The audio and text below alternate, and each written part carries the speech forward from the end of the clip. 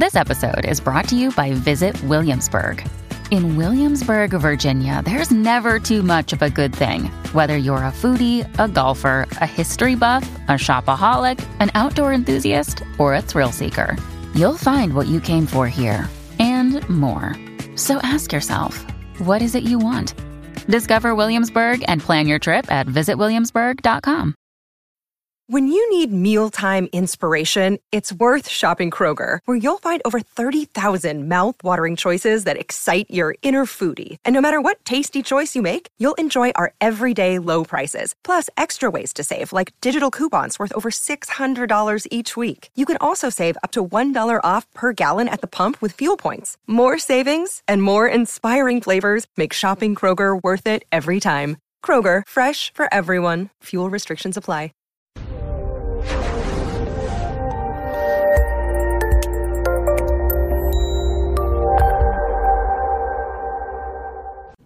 Hey there, everybody, and welcome to this episode of the Week by Week Guide to Depression Treatment.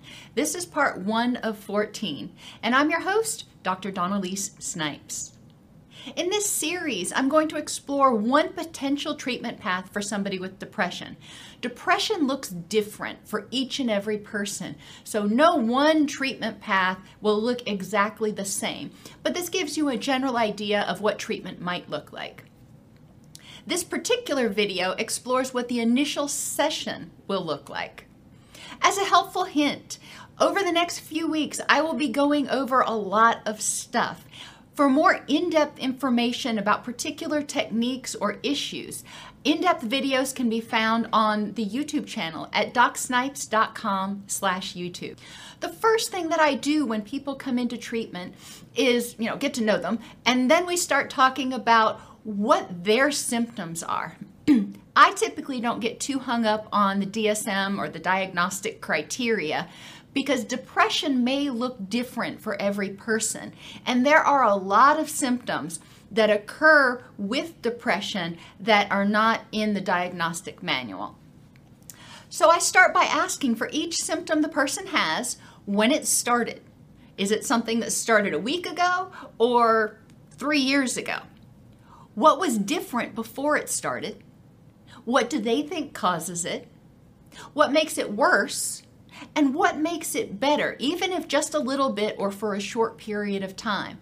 This will give us an idea about potential causes of the symptom, about potential things that the person already does or skills they already have that we can build on, and about things the person knows already don't work. I also encourage them to watch the video, What Causes That Symptom, on the YouTube channel to learn more about what causes each of the symptoms that we're going to start talking about. Physically, when somebody is depressed, they may experience sleep disturbances. Likewise, people who don't sleep well often develop depression. Many of these symptoms can either cause depression or be caused by depression. And it's important to understand that and recognize the reciprocal nature. Eating disturbances are another issue that come up. Sometimes people have no appetite. Sometimes all they want to do is eat junk food. And that kind of makes sense because when we are under stress, sometimes our body says, you know what, now's not the time to eat. We need to worry about fighting or fleeing, not resting and digesting. Other times, our body is experiencing imbalances in neurotransmitters, and foods we eat that are high fat, high sugar foods tend to cause the release of dopamine and serotonin and endorphins, which are feel-good chemicals. I always look at what is the behavior telling me. Another symptom is GI distress. Some people may experience constipation. When people get depressed, it's often a slowing of their whole system, including their gut. So we want to look at constipation and pain. Pain in the gut can be made worse because of changes in the gut bacteria because of the depression or because of what they're eating. And generally, pain can be made worse when people are depressed because when we're depressed, our pain tolerance actually often goes down. So things that may have been not painful or not, notable before they were depressed now are painful to them. We want to recognize that that actually is a legit symptom of changes in neurochemicals in the person. When people are depressed, they often don't move a lot, and they often sleep a lot more, which can also contribute to muscle imbalances and pain. So we're going to talk about pain because pain also can cause depression. Low energy can be caused by sleep disturbances, poor nutrition, or chronic pain, or a lot of other things. And we want to recognize that when we have low energy, it's hard to get motivated. It's hard to feel like you've got any get up and go, which can contribute to feeling depressed. You want to sit on the sofa all the time. Different than low energy, which is just not having the energy, not having the gas to go, is slowing. And that is like moving into a 60-mile-an-hour wind. When people are depressed, it often feels like it takes 10 times more energy to move, to walk, to take a shower than it did when they weren't depressed. Addiction also often comes up because when people are depressed, they often try to self-medicate in some way and make it go away. This can be behavioral addictions like shopping or gaming, it can gambling, it can be chemical addictions, it can, and in there we're also including nicotine. So addictions may get worse. Addictions also alter the neurochemical levels or the brain chemicals, which can contribute to mood symptoms. Impulsive behaviors. Some people don't have enough energy to even think about it. Other people occasionally have these little spurts of energy and they engage in risk-taking behaviors or impulsive behaviors in order to feel something. That's the brief moment where they have this adrenaline rush and they're like, oh my gosh, that's incredible. And immunity. When your immune system goes haywire, it can contribute to systemic inflammation. People who have autoimmune disorders are well aware of this, but anytime your immune system is triggered, it can trigger associated inflammation. That inflammation has also been associated with an increase in depressive symptoms. Likewise, depression and stress can trigger an increase in inflammatory cytokines in the body and an increase in inflammation. All of these symptoms have a back and forth.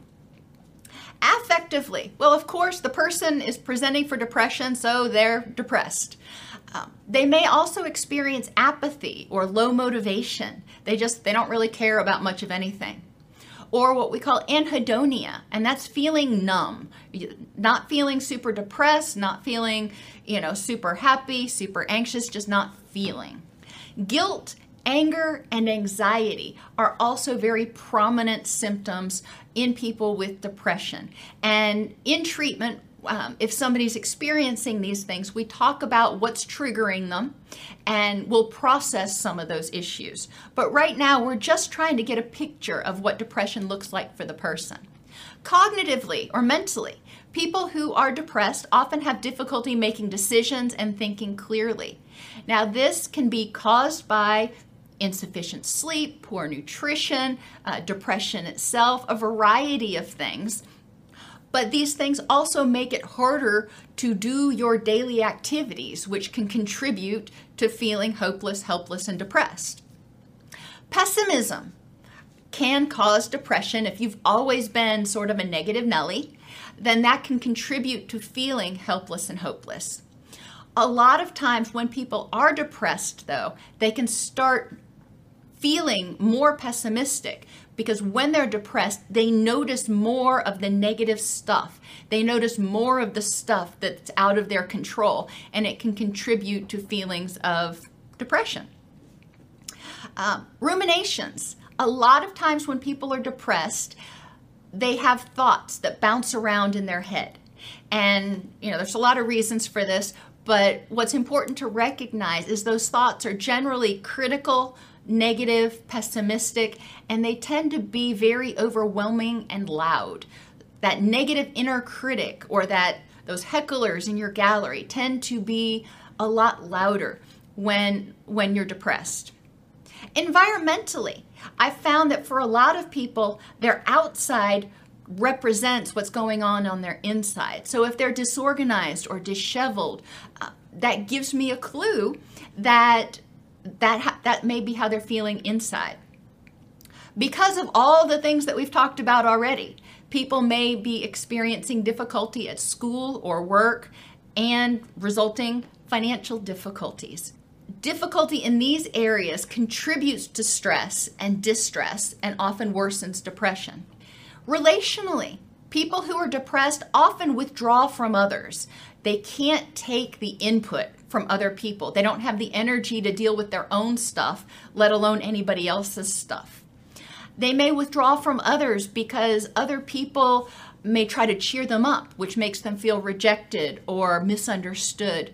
Or other people may withdraw from them because they just can't take being around somebody who's so depressed. They may experience impatience or irritability, again, because they are overwhelmed. When people bring stuff to them, when life happens, it can feel overwhelming and it can trigger that fight or flight response. Low self-esteem is very common in depression. A lot of times, because of the depression, the person is not doing the things they think they should or the way they used to, and it makes them feel bad about themselves. Now, people with low self-esteem from long ago can also develop depression partly as a result of that. So, yin and yang. Toxic relationships also tend to cause depression and may flourish when somebody is depressed, because people who are depressed may tolerate toxic behavior more because they just don't have the energy to address it. Once we've identified what each symptom looks like for that person, when it started, what makes it better, what makes it worse, etc., then we're going to identify what recovery from each symptom looks like. And for a lot of things, when we talk about psychology, we use what's called a Likert scale. And an anchored Likert scale has words that go along with each point on the scale. So for somebody's mood, 1 may be miserable, 2 may be okay, 3 is happy, 4 is really excited, and 5 is unbelievably ecstatic. We don't expect them to get to 5 a whole lot, but that gives us an idea of where we are starting so people can rank their moods or rank the behavior on a regular basis so we can track its progress. We will work to define goals for people's symptoms that are SMART, specific, measurable, achievable, rewarding, and time limited. For example, I will have more energy as evidenced by being able to work out, go to work, and do at least 90% of my normal adulting tasks without getting completely worn out or feeling weighed down. Now, this is a goal the person is setting for 3 months from now, not for next week. This is ultimately where they want to be. I will sleep better as evidenced by getting at least 7 solid hours of quality sleep each night. I will get motivation back as evidenced by doing the things that I need and want to do most days. It's important with goals not to set extreme goals that are 100% of the time, because generally we can't do things 100% of the time. So if you set a goal that's like that, then you're setting yourself up for failure. The next thing I do in this first session with the person is create a support plan. Change causes crisis, and crisis causes change. It doesn't matter what the change is. It can be a positive change, like getting healthier or bringing a new baby into the family. But that causes changes which can be stressful. It may not be like an overwhelming crisis, but it can be stressful. Change takes a lot of energy and work. And I encourage the people that I work with to recognize that they're going to need at least 15 minutes in the morning, 15 minutes in the evening, and about 30, sometimes 60 minutes some other time during the day. So when they get up, at lunchtime and before they go to bed, possibly. That's not a huge time commitment, but people who are depressed have very little energy, so this still feels like a lot. We talk about what things can you eliminate or simplify to free up time and energy for this change. And that may mean things like preparing meals ahead of time or getting pre-prepared meals for a little while so you don't have the dishes and you don't have the prep time and all that stuff. So you have more time, you can focus on working your recovery plan. How can you alter your environment to stay motivated and remind you to use your new skills for change? There are a lot of new behaviors and habits that I ask people to do. And those behaviors and habits can be programmed into your mobile device. You can get an app that people often use for medication and get push notifications for things like meditation. Then I ask them to think about who in your life is supportive and how can they help you? And how will you let them know about plans and what you need from them? Don't expect them to read your mind and know that you need them to do extra work around the house or help you watch the kids or something else. It's important to articulate to other people what they can do to help. It's also important for the people to identify what they can do to help themselves feel safe in general, feel safe when they're triggered, and feel safe so they can work on their assignments so they're not afraid of becoming overwhelmed or spiraling. And then they're asked to identify 3 strategies they can use to cope when they begin to spiral. When people are experiencing depression, you don't expect them to start treatment and never have another spiraling episode. And I believe it's important to create this safety support plan ahead of time to help people feel empowered. So they have tools at their disposal that can help them endure what's going on. It's not going to necessarily make them feel wonderful, but it helps them endure it so they feel safe. They don't feel like they're going to be completely overwhelmed. The next thing we do is talk about which 2 or 3 symptoms do you want to focus on changing first. Because when you make positive changes in any area of your life, it often makes reciprocal positive changes in other areas.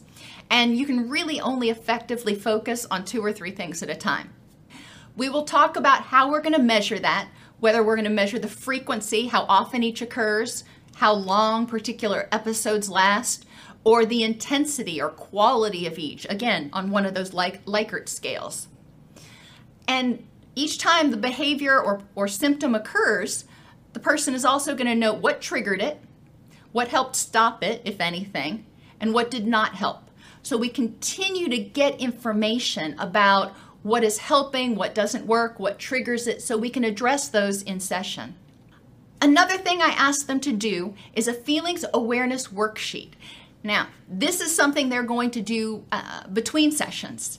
In order to start identifying early warning signs of distress, so they may be able to take action sooner than waiting until it's a big crisis, waiting till it hits them from, quote, out of the blue.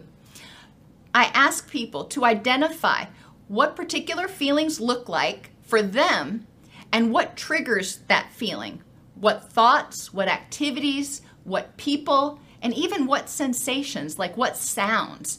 The ceiling fan over my bed makes an awful humming sound and it annoys the crap out of me.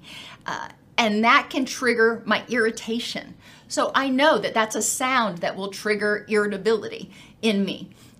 And I encourage them to look at and identify what anger, anxiety, depression, and happiness look like for them and what triggers those emotions.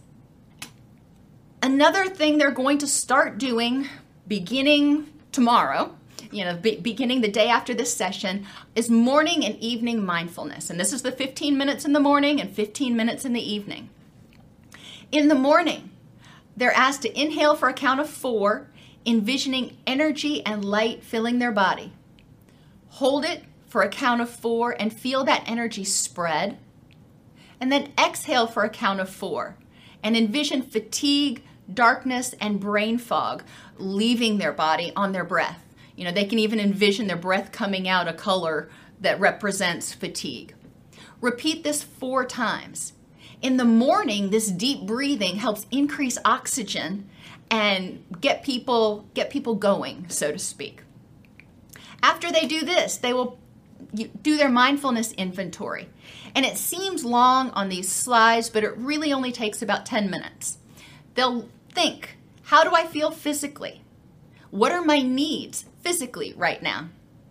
What things might make me more vulnerable to emotional distress today? What physical things do I have going on that might make me cranky or more prone to be irritable? And how can I cope with them?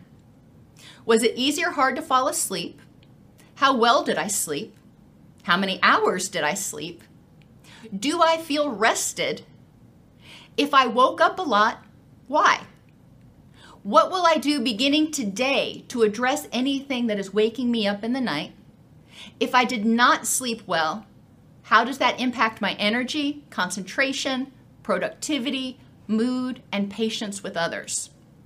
Affectively or emotionally and cognitively or mentally, how do I feel? Am I happy and clear-headed or depressed and foggy-headed or something in between? What are my needs? What might make me more vulnerable to distress today? If you wake up in the morning and you're just in a, awful mood, you know that you're already kind of at your precipice, and it's not going to take much to trigger irritability. So what can you do to cope during your day so when life happens, it doesn't bring on extra distress and you don't spiral? Environmentally, what are 3 positive things in my environment right now? What things might come into my environment today that cause me distress? And how can I best deal with them? Planning ahead for any obstacles that you might encounter. Relationally, how do I feel about myself? What relationships do I have that enhance my life? And this can include your pets.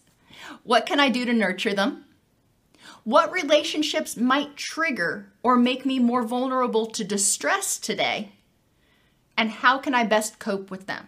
So if you know you've got to interact with a person at work that typically gets on your very last nerve, how can you best cope with this so it doesn't cause extra distress? In the evening, you're going to do deep breathing again, but this time, inhale for a count of 4. Envisioning cool blue entering your body and helping you relax. Hold for a count of 4 and feel that soothing feeling spread. Then exhale for a count of 4, envisioning stress, darkness, and irritability leaving your body on your breath.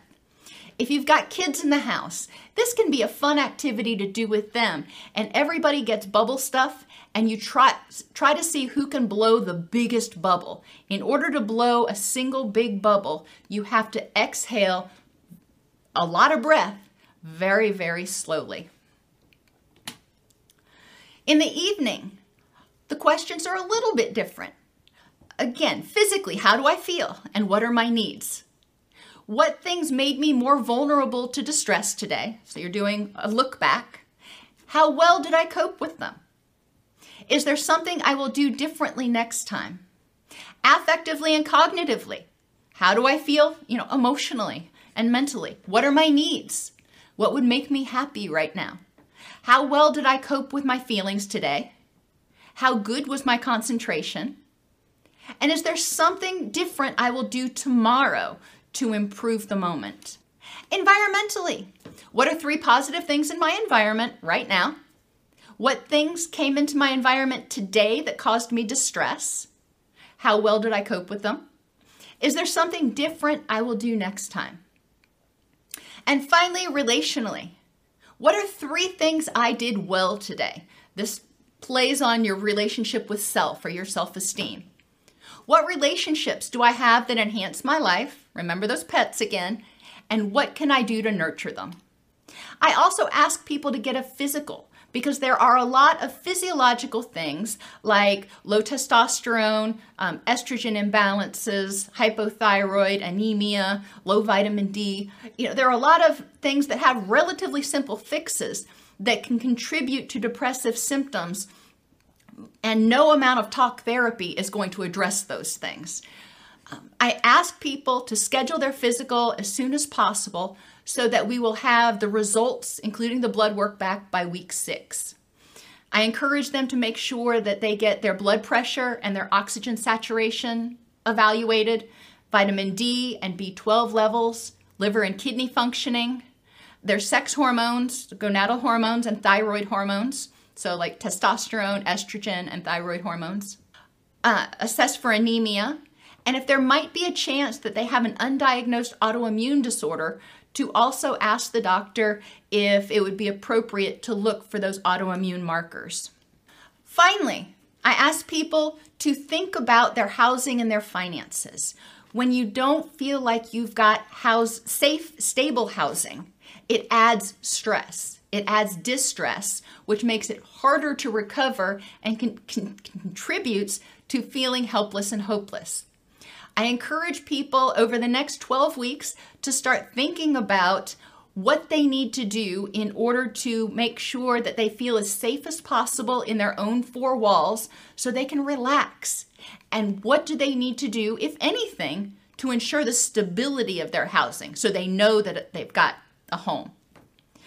I ask them to do the same thing with their finances, because we need to have enough money to pay the rent, to keep the lights on, to get medication, to get food, all those things. And without those things, we are at much greater risk of experiencing distress and depression. So I encourage people over the week to evaluate their housing and their finances to identify if there's anything that needs to be addressed. In this first session, people have identified their symptoms and the causes. They've defined the overall what recovery looks like for them. We've worked together in session to develop a support and safety plan. Now, throughout the week, they're going to use worksheets to gather baseline data on their 2 or 3 symptoms that they're going to start addressing. They're going to do the feelings worksheet to identify what feelings look like for them.